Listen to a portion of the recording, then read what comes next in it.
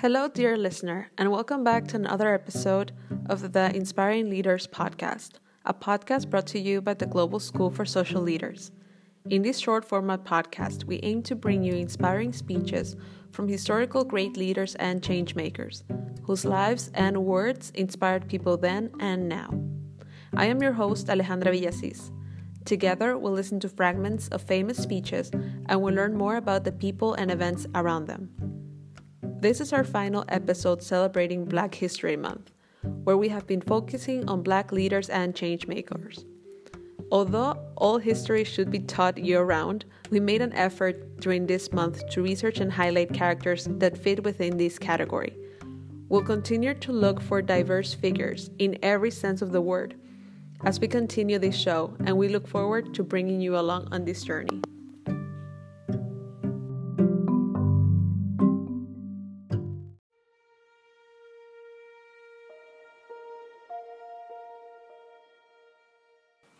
Today's episode will have also the storytime format. If you go back to episode 4, you'll find our first of this type about Gaspar Yanga, the first liberator of the Americas. As we go back and forth in time with our characters, sometimes there aren't any recordings of their speeches, but that doesn't mean they're not worth our attention and appreciation. So today we'll talk about Florinda Soriano Muñoz, or Mamá Tingó, born on November 8th, 1921, in a sector within the Dominican Republic. She was an Afro-Latina female activist for farmers' rights within the Dominican Republic, whose actions helped reclaim farmland for more than 300 families, despite not knowing how to read or write herself. Mamá Tingó is considered a symbol of the fight for land and an example of a rural woman. Her parents raised her to love and work the land. She never went to school because back then education was not financially accessible, so she was illiterate. According to Our World in Data, only 12% of the world's population could read or write in 1820. Today, those numbers have switched, and only 14% of the world's population in 2016 can't read or write, just like Mamá Tingó. This might sound like a small number, but try to visualize for a second how big this number actually is. Or better yet, try spending a day without reading or writing. Mamá Tingó married her husband Felipe at the age of 30, and together they had 7 children. After her husband passed, she became a single parent responsible for her children and her farm. She had an entrepreneurial spirit, and also raised pigs, sold wood to bakeries, and approached businesses often to talk about her products.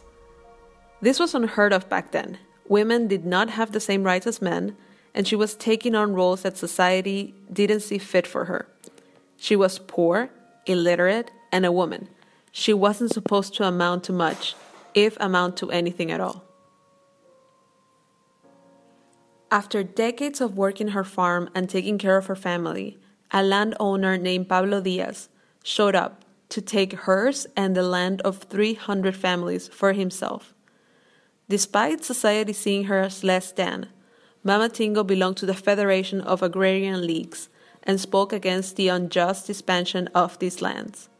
She led protests and fought tirelessly for what she had worked for her entire life. Eventually, 3,000 armed men showed up to take the land and push away the farmers for good. The farmers were taken to the courthouse to explain their situation. Diaz was also summoned, but he failed to show up to tell his side of the story, and the action was eventually postponed. So Mamá Tingó went back home. When she was back on her land, her pigs were outside of their housing, something that was very strange. She ran immediately to gather them as she knew they were her source of income, and was surprised by foreman Ernesto Diaz, who was employed by Pablo Diaz. He took advantage of the moment and shot her. She managed to grab a machete and charged to fight, but it wasn't long before he shot her again. once in the stomach and once on the head. The second one was clearly fatal. But now she had not only emerged as part of this movement, but as the leader of the entire revolt. So news of her death spread quickly, both locally and internationally.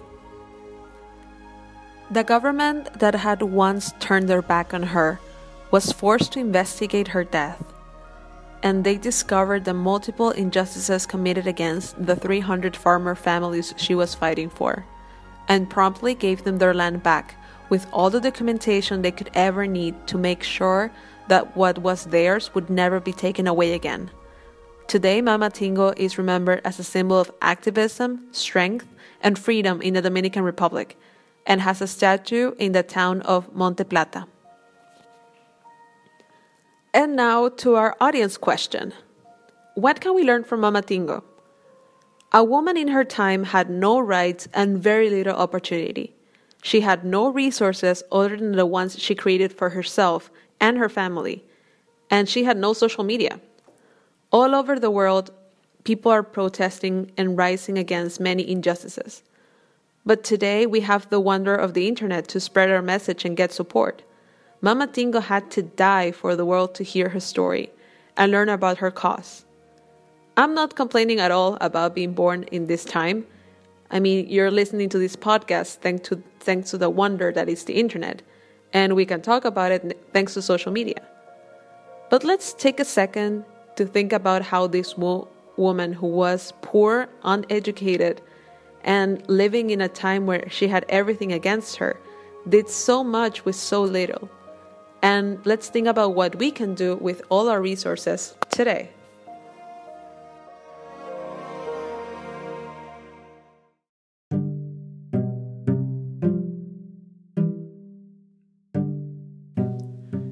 Thank you, dear listener, for joining me today on episode 6 of the Inspiring Leaders podcast. I want to thank, again, blackpast.org for the research on Mamá Tingó, which was amply used on this episode. Blackpast.org is an online reference center that makes available a wealth of materials on African American history in one central location on the internet. The compilation and concentration of these diverse resources allows blackpast.org to serve as the Google for African American history. And I would like to invite you to check out their website and, if possible, make a donation so they can continue their work. Thanks again for joining me today, and I'll be back soon with another inspiring piece to share with you. Hope you have a great day and see you next time.